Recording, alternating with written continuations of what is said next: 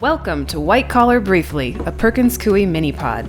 Delivered in short doses, this mini-podcast features informal, on-topic discussions with in-house experts, outside counsel, and other thought leaders on a wide array of cutting-edge and practical white-collar and compliance topics.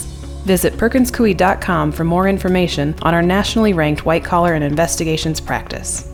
On this episode of White Collar Briefly, Perkins partners Marcus Funk and Chelsea Kerfman interview Sherbir Panag, firm co-founder and head of the Compliance and Investigations practice at the law offices of Panag & Babu in Delhi, India. Sherbir discusses recent trends in enforcement of corruption-related cases, as well as how changes to India's anti-corruption laws over the past few years are being implemented. Sherbir also cautions about the importance of involving local counsel early on in any India-based investigation, in light of India's trial-based approach to enforcement and view toward legal privileges. The views expressed on this podcast do not necessarily reflect the views of Perkins Coie LLP and should not be considered legal advice.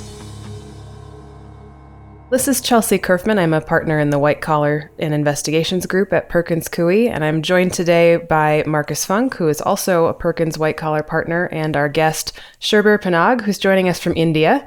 Nice to have you today, Sherbir.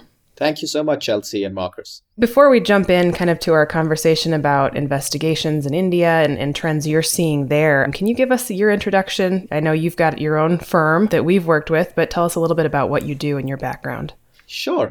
I'm the managing partner and also founder of a boutique law firm that effectively specializes entirely in business crimes. So we pretty much do everything that Marcus and you do in terms of investigations, building compliance programs, defending companies.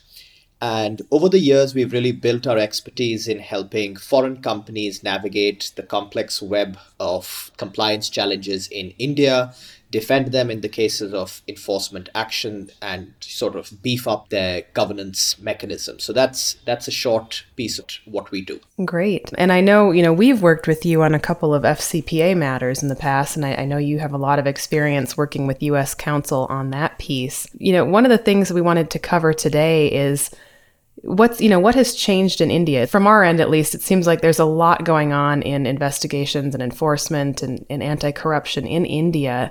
And so we're kind of looking for you today to give us some highlights of what you've seen changing in the last couple of years. And maybe the place to start with that is to talk about India's anti-corruption laws that I know were amended in 2018 and 2019. So if you could give us some background on what changed and what you're seeing on what effect that's been having. That's a great question, Chelsea. And I think first and foremost, if you take a look at law enforcement in India as far as bribery and corruption is concerned, it's definitely been on the upswing. Prosecution statistics anywhere in the world aren't ideal, and one could make the same argument for India that given the vast bribery risks that we have, the way we still rank in, for example, the Transparency International's Corruption Perception Index and the other risks that companies face and individuals face in India from a bribery perspective, that prosecution isn't ideal, but it's not non-existent either. I think that's the first key takeaway, that it's definitely been on the rise. The second piece is that law enforcement authorities in India have much better coordination with their foreign counterparts now, whether it's in matters of extradition, mutual legal assistance, cooperation, or just an old boys club of sharing information. So the FCPA cases of the early 2000s were ones where it was a US action and potentially stayed a US action. And today an FCPA case is a US action and an Indian action. And both of them sort of go on very different standards of investigations and in terms of how our legal systems are structured. So they've definitely been on the upswing. And outside that space, we've had legislative developments, as you rightly mentioned, in terms of amendments to our substantive criminal law statute that deals with corruption, called the Prevention of Corruption Act. Before I get into the Prevention of Corruption Act, what I'd really like to say is that nothing that the Prevention of Corruption Act has brought in as part of the amendments are earth-shattering, new, changed prosecution focus. In fact, they always existed, but now we just have more substantive law clarity. For example, we now have formal provisions that deal with bribe givers. Earlier as well, bribe givers were were prosecuted, but as an abetment offense to those who were actually taking the bribes or the bribe receiver per se, or the government official concerned. But the key takeaway has been that there's been a larger focus drawn onto corporations. Corporate criminal liability in India was new, and now companies are at the focus. There's a separate offense created for companies, and we've also recognized a substantive compliance defense, which is that if a company has a compliance program, it can get credit. Earlier, like I said, we used to use this as a mechanism of defense to showcase a responsible corporation, but now we have it on statute. So I think that's been the real change of having it not just in the spirit of the law, but also having it in the letter of the law. Yeah, and you mentioned, I want to follow up on one thing you said earlier, which is that, in the early 2000s, most, at least in the FCPA space, most of these investigations were sort of US driven. And now you're seeing more where you've got Indian authorities investigating either simultaneously or jointly with US authorities, and that kind of can maybe cause some issues because the way that they proceed differs between the US and India. So can you give us some examples of some of those differences and procedures that companies may want to be aware of? Absolutely, Chelsea. I think, again, excellent question. The starting point of cooperation with the United States with regards to the DOJ or the SEC in terms of full cooperation credit and the fact that a criminal investigation could be resolved by way of a non-prosecution agreement, a deferred prosecution agreement, a declination. We don't have a mechanism like that. For us, we go to trial. And we go to trial, you come out acquitted or you come out convicted. So that really changes the burden. So on one side, you're giving information to US authorities, and in India, that same information is prosecutable evidence against you. So you're running trial in one country and you're running a settlement process in the other country. And it becomes harder for counsel such as yourselves and us to sort of come together and come to a common ground where we don't end up getting our client convicted in India, and at the same point of time, we aren't being seen as not cooperating with the US authorities. So I think that's the real starting point of a fundamental difference. The second piece that really comes in is with regards to the expectation that an internal investigation and the company's compliance programs and mechanisms that it has taken to mitigate really go to the heart of what US law enforcement would expect. And on the counter side in India, it's given that it's a trial scenario, it sort of becomes more of a position of saying, at best, we're going to view that as mitigating circumstances when we are going to consider a sentence. So again, the fundamental changes, but given that the law has changed in India now, there's a growing focus to try and carve out the attention to say, these are the individuals who were responsible. These are the ones you should be looking at. The company's actions do not speak to individual actions. And I think here again, we somehow marry in with US law enforcement expectations, given Sally Yates's memo and subsequently in the Trump administration, similar sentiments being echoed. Tell us who the individuals are. So we are poles apart, but then both law enforcement structures get married also on certain common points, such as who were the individuals responsible. And Shabbir, by the way, it's just great to see you. For our listeners, Shabbir, as Chelsea alluded to at the beginning, is just a fantastic attorney, and his firm does just great work, and it's a real pleasure to see you again. You mentioned the sort of affirmative compliance defense, and I wanted to ask you, really, from the perspective of companies, both of my questions are going to be from the perspective of companies thinking about their compliance picture, thinking about their internal investigations. Have you seen companies come to you and say, hey, I see there's a compliance defense, we really need to get our compliance house in order? What have you seen, if anything, in terms of the impact of these changes in the rules? And then I'll ask you a little bit about sort of internal investigation trends. Marcus, that's, again, an excellent question. And let me start with the problem and then try and come to the solution. So the heart of the problem is that while the compliance defense has been recognized by statute, the government of India was required to prescribe what they would see and consider as the minimum threshold of compliance.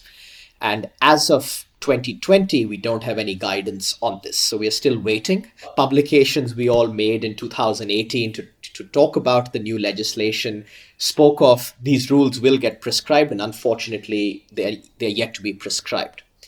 That being said, I feel they're going to follow very similarly to the guidance that has come. It's going to be very similarly aligned to the principles and guidance that the DOJ and the SEC have given in the past on what constitutes a good compliance program.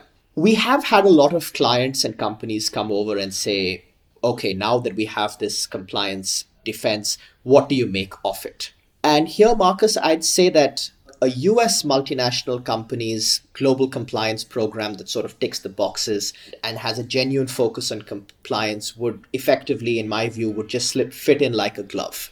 There wouldn't really be any real requirement to sort of do something radically different. And the approaches of whether it's risk assessments, etc., will ensure that the Indian element will get captured and compliance would get necessarily Indianized. But what I think has been the biggest influence of the affirmative compliance defense is that it's helped compliance officers, global chief compliance officers traveling to India, come in and say, guys, it's no longer a US law, it's an Indian law requirement as well.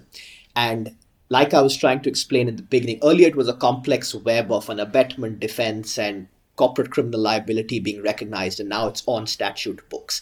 And I think that has really helped the compliance conversation move forward for subsidiaries of global companies as well as Indian companies when it comes to why we need to have strong governance and ethics.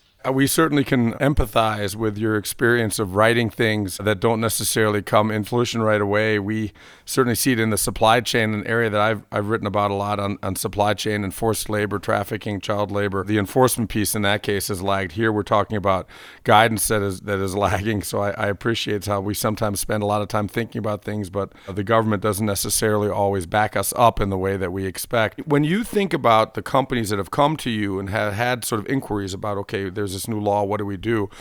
From the U.S. perspective, and we've talked about this privately before, we think about, okay, multinationals versus domestic Indian companies, and whether there's a difference in approach, a difference in how they view compliance and their obligations. Have you seen any difference in how, in other words, when you think about the people who've come to you, said, hey, what is the story with this new compliance defense? Is there a difference when multinationals come to you versus domestic companies? And this is a little bit of, also speaking from a non-Indian expertise perspective. How do you view that in the compliance area, as well as just in investigations generally, about how domestic companies differ from multinationals? Important question, important conversation, and let me try and come to it with 2 or 3 different limbs. I think from the overall FCPA perspective and how bribery sort of impacts the cost of doing business, India is in a very different space than a lot of other countries and wouldn't fall into the generalization that one could have for certain other countries of how bribes happen there and how local businesses view it. I'm not going to go out on a limb and speak for all local businesses, but for most Indian companies, bribery as an ethical challenge is as devastating, as shocking, and as painful as it is for a global multinational company. And there is an equal desire to do business the right way and do business the ethical way. In fact, some Indian companies who don't have global aspirations, who are not listed on US stock exchanges or other countries that would have similar laws to the FCPA, have followed marquee compliance programs over the years. The Tata Group, for one, the Mahindras, Forbes Marshall. These are companies that way before the advent of a more uniform set of compliance provisions were already ahead of the curve. So that's the first point I wanted to make. So the second point being, there is a growing desire for Indian companies as well, which is driven by 2 primary factors. A, it helps their image towards doing business and doing business ethically. So you'll find a lot more Indian companies, members of supply chains, to want to come up and have some kind of a baseline compliance program so that they're attractive, not just to domestic business, but international business as well. And secondly, Marcus, I would say that on ground, the setup as far as India is concerned in terms of where bribes are paid or not paid has significantly changed. the old narrative of everything in India you need to pay a bribe for anything and everything is something I vehemently disagree with. And I'd bank my professional reputation to say you don't need to pay a bribe to do business in India in all spheres of work. And, there are certain sectors that are complex. I wouldn't say it's easy, but it's not impossible.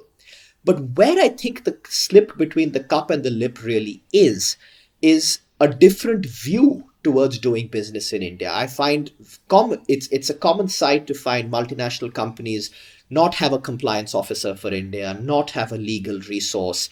There's somebody back in the administration department or human resources who's trying to provide advocacy for an environmental clearance or a fire safety clearance that they wouldn't elsewhere. And it's just a differing standard at times that kicks in terms of how doing business in India is viewed by a global company versus how they'd consider doing business elsewhere in Europe or North America for that matter.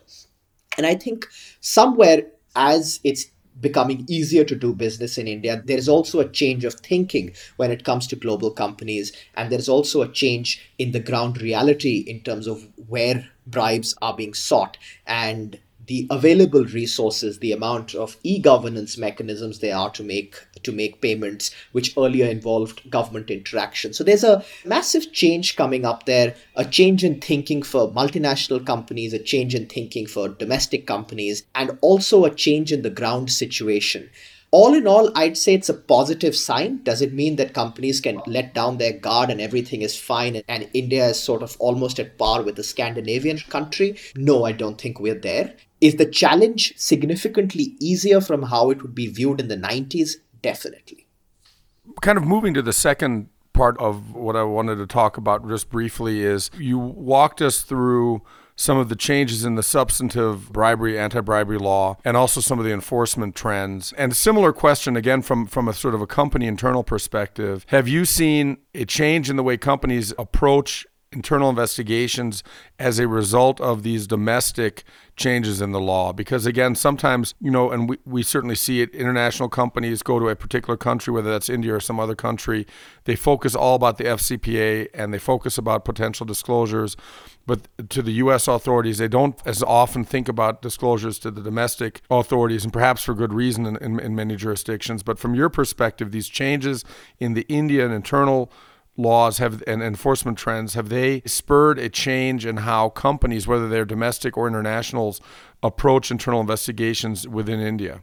Absolutely, Marcus. I think today an internal investigation that's being done into allegations that are sort of centric to India cannot ignore Indian law enforcement, cannot ignore Indian law. I think that era of disjoint legal strategy of let's focus on the FCPA, let's not focus on local law, is more or less over as far as India is concerned. There are several reasons for that, barring just the substantive law piece. Our local law enforcement is pretty aggressive as well. And given the element of trial, we have a significant push towards arrests that happen in such cases, dawn raids that happen. And of late, we are seeing a trend where bail in white-collar crime cases is becoming extremely difficult. This started a few years back when we had a very famous telecom corruption scandal called the 2G case. And ever since then, it's becoming progressively more difficult to seek bail in white-collar crime cases. It's very different from the US system where if you could post bail, you'll get it. We did have, I would say, and I would still support the jurisprudence that says bail is the right and jail is the exception. But somehow right now we are in partly a market sentiment, a political sentiment, and a public sentiment that those who indulge in white-collar crimes need to be punished. So arrests become, a critical component as while internal investigations are running, as to plan both in terms of something that could realistically happen and as well as something that needs to be defended. Second comes up with dawn raids.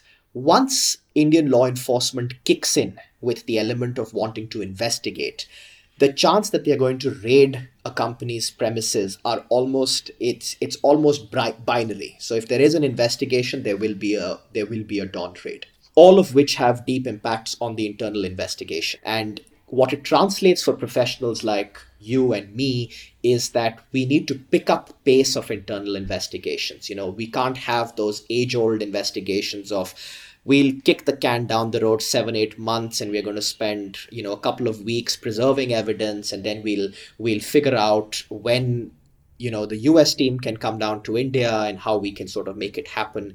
Given the pace of how Indian law enforcement may react, it sort of has made a very strong case of condensing investigation time, or at least having a subset of a quick internal investigation and the long one. A quick internal investigation to be able to be ready for a dawn raid, ready for arrests, ready for playing out the court strategy, and a long drawn internal investigation to clarify the facts. So I think that's the first key piece that comes out. The second trend, Marcus, which again I would say unfortunately is an Indian trend, is we have a plethora of investigative agencies that sort of come onto the same case.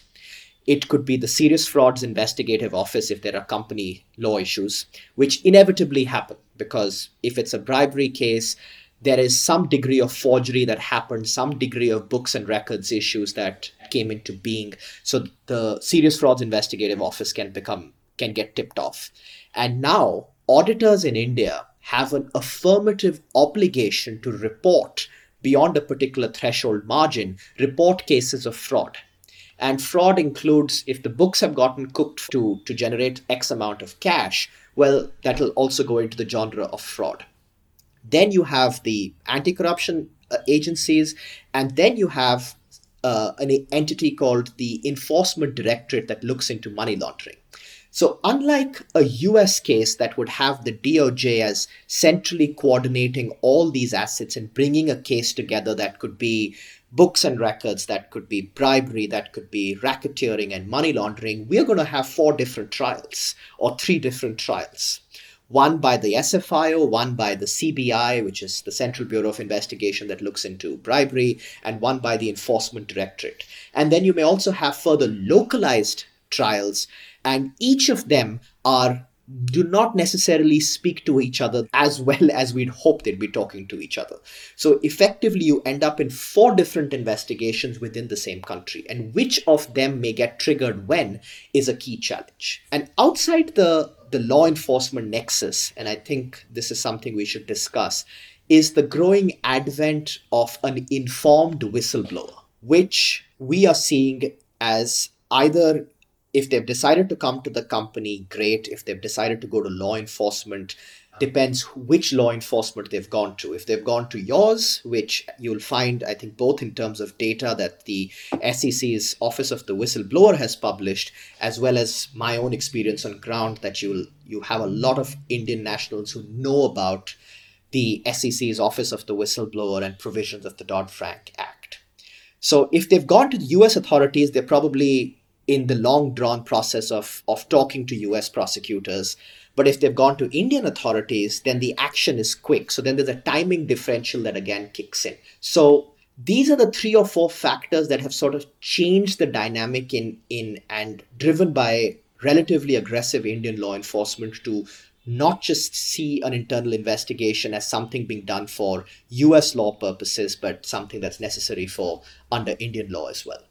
And let me ask you, just before I turn over the microphone to Chelsea, and I really appreciate you giving us these really interesting answers, and it makes me wonder, given how Indian law enforcement approaches their investigations, one of the things that obviously benefit of self-disclosing in the U.S. is generally, not exclusively, but generally, you're not going to find the DOJ or the FBI, I should say, conducting a search or doing a dawn raid after you've self-disclosed, unless they think either the company or you're somehow not being open and honest with them. And so one of the motivations for self-disclosing is to avoid those types of intrusions that can be very disruptive and brand damaging and so forth. So the last question I had on this, first of all, is there a similar advantage in India? In other words, if you self-disclose, do you reduce the chances of a dawn raid? And then secondly, and this may be a question we have to get back to, but in the U.S. we don't have international double jeopardy. So if the Indian authorities are investigating and prosecuting a particular case, the U.S. authorities can still do it. In the U.K., for example, there is international double jeopardy. So if the U.S. authorities prosecute a case, you can't prosecute that same case in the U.K. So there is some thinking about, essentially sequencing. What is the Indian law's perspective on double jeopardy? In other words, if you were prosecuted for the same conduct by the same people at the same time overseas, can you still be prosecuted in India for it? Marcus, that's a double-loaded philosophical question of where Indian law is sort of going to fall as far as international double jeopardy is concerned. So let me take your question in two parts. The first part, if we don't really go with an affirmative obligation to self-disclose under Indian law, we sort of fall back on the constitutional right to say that we don't have any duty to self-incriminate ourselves. And given that there is no cooperation credit and we don't really have a nuanced settlement process, it isn't really the preferred mechanism of going about a defense strategy for a bribery case. Now, segueing into international double jeopardy, that's unique position. The theoretical answer to it would have been that if the same set of facts resulted in a prosecution and the same style of action, a case could be made for not prosecuting in India. Again, that would be entirely at the discretion of the court, and the court would at best be guided by this as a mechanism to not take on trial, but they wouldn't be obligated to accept it. It wouldn't be a de facto position. But in most cases, what ends up happening is that the Indian courts take a view to say they went after the US entity for an indirect offense that happened in India through one of their subsidiaries. They haven't punished the subsidiary. And though the individuals who were potentially actively involved in the bribery scheme did not come into the crosshairs of the United States, unless you have an exception. So the prosecution in India would continue. And the Louis Berger case is very interesting on this point, because you had Louis Berger settle with US authorities and then face prosecution, including of former employees in India, some of whom were arrested. So on a nuanced position, Indian law enforcement is going to look at finding the bribe taker, who in all likelihood is not going to come within the FCPA crosshairs, and then look at the other individuals who were responsible and go after them, and potentially look at impleading the Indian subsidiary unless they can find cogent reasons to say that they got instructions from the US, and take the view that the US action was specific to the US entity through their subsidiaries, and hence there is a nuanced difference there. And also, to sort of add to that, it's not a very difficult argument for them. They're not going to get questioned, at least for now. And the trend of international double jeopardy is something that, Indian law is yet to really fall on. It's yet to be adjudicated by our constitutional courts in the context of corporate crime. So we've got some time to go on that. And I want to follow up on another question about the self-disclosure piece, because I understand that is not the practice in India, but it is in the US, right? And so for us, a big benefit to the self-disclosure, practices in the US is that if you come in early, right up front, as soon as you know something, you have a greater outcome in the end. But given that India has, you have prosecutors that are a little more aggressive, and you have this trial posture, and that you're seeing more, prosecutions. If you're a multinational company addressing an FCPA issue in India, how do you balance that need to be early in the US versus not, disclosing too much before you know the facts in India? Excellent question, Chelsea, and a tough one at that. Marcus would relate to this, that in Germany, a lot of the defense lawyers say that 95% of their fee is to answer is to take a decision on deciding whether you take a guilty or a non-guilty plea, and 5% is for everything else. And that's pretty much what happens in India. This decision becomes complex on multiple levels, especially where one cannot easily carve out and say who were the individuals. Was the action rogue? Were these ladies and gentlemen acting on their own volition?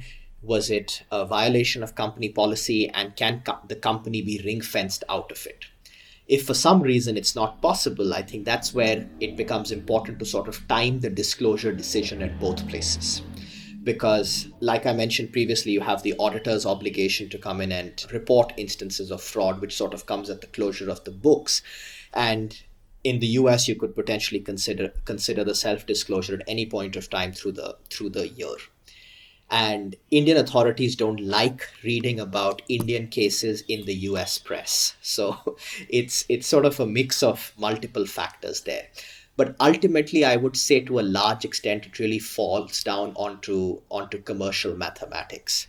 How big are the operations of the Indian subsidiary? Were the actions that involved criminal misconduct limited to a few individuals? Did they not take approvals? Was this done as something that was an under the radar exercise? And can self-disclosure in the United States be simultaneously achieved by the Indian subsidiary being seen as a victim of criminal misconduct where these folks acted out of their own personal volition? If this happens, a common strategy can be achieved.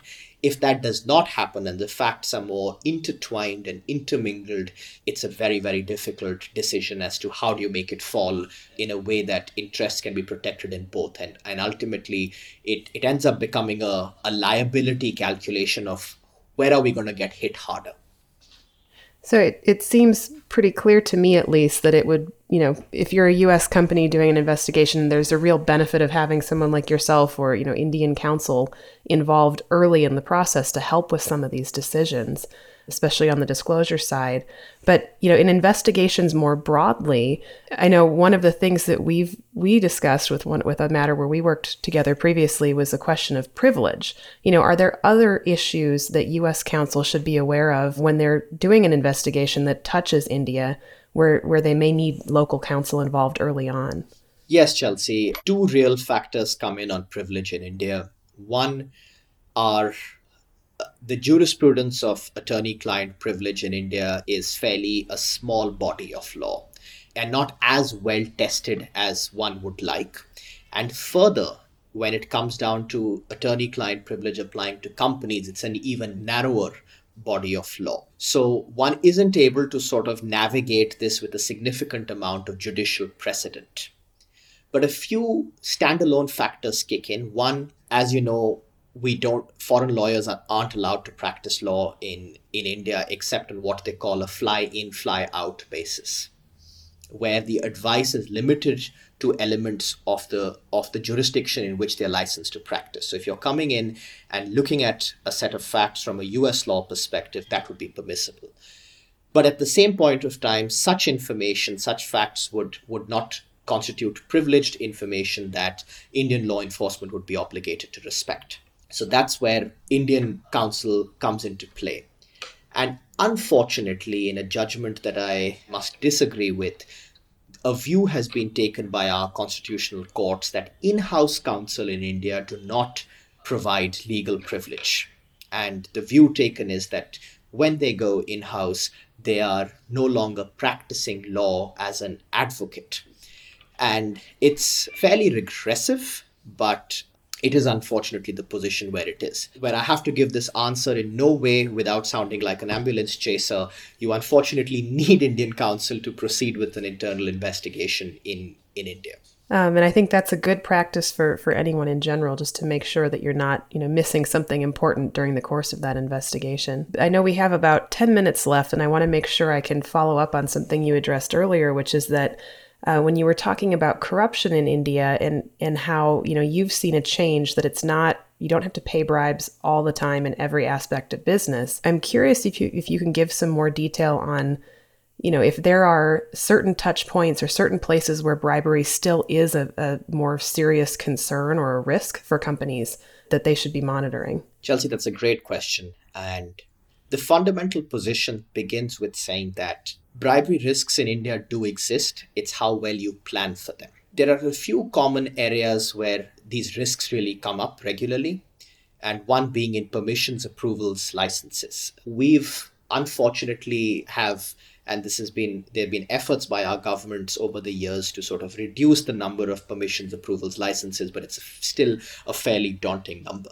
And this is where government interaction happens. This is where government discretion comes into play on whether to grant a permission or not grant a permission. And hence the risks and exposure to bribery kick in.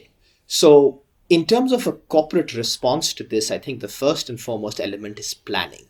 it's you have your house in order, it's much easier to respond. When you're applying for a permission approval license, if somebody has something due on 30th September and wakes up on 29th September, they're walking into a bribery trap, as opposed to planning adequately in advance, having common things like standardized lists saying, listing out what all we need to comply with, who needs to do what. Do we need a legal firm? Do we need an accounting firm? Do we need a consultant to help us? What's the amount of, to and fro? What are the documents needed? So many times one finds companies walking into very simple issues that the number of documents needed are fairly standard. There are no magical documents. Nobody can ask you to invent documents, but there will be certain forms and formats. Something needs to be printed on something called green sized legal paper.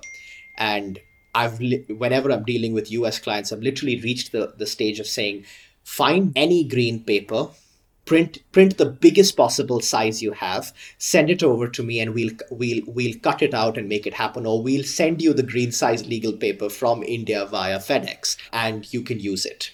You have certain bureaucratic elements of which side of the page what needs to get printed on, but those are fairly foreseeable elements and can be planned for. And if one plans in advance and avoids these pitfalls with time on your hand, that's a significant strategic advantage in avoiding bribes. And doing simple things. You don't need complex elements of dealing with it. It's the more simple stuff. It's simple checklists, it's simple calendar reminders to say this is due. We need to get started 6 months in advance. The other element, Chelsea, that kicks in is the whole space of gifts, meals, and entertainment. And this is one of those unique places where the FCPA is broader and sort of, says that what's reasonable, appropriate, has cultural relevance and culturally resonates, while Indian law is much more prescriptive. Every Indian government official, whether working for a government company or what we call a public sector undertaking in India, or working for a government department or service, has something called conduct rules. And those conduct rules, based on their seniority and grade, prescribe what level or what quantum of gifts, meals, entertainment they can receive. And sometimes the threshold can be as low as 50 rupees, which is less than $1, and goes up to about 350, 400 US dollars. And this is again another common pitfall, because you have a lot of, FCPA policies that have a gift addendum and say gifts up to $50 are fine, and it's minimum in value, it doesn't matter. But at $50, you could have broken a significant number of Indian laws in terms of service conduct rules that sort of have a bribery component to them while doing so. So it becomes important to look into this fine print as a matter of strategy to avoid getting into common bribery pitfalls. And I think the overall strategy is avoidance and having your house in order. It's effectively the glass house theory. If you those who are in glass houses don't throw stones outside. And strong compliance, filings that have happened on time, taxes that are paid on time, penalties that are paid. If something doesn't happen, you didn't get something on 30th September, paying a penalty is far better than going down the bribery route. The bribery route, yes, may be more efficient, may be expeditious, may even save some jobs because of the guy who slept on the wheel to not get that permission, but the overall liability matrix becomes significantly more. So I think the avoidance piece of the strategy and planning become critical here.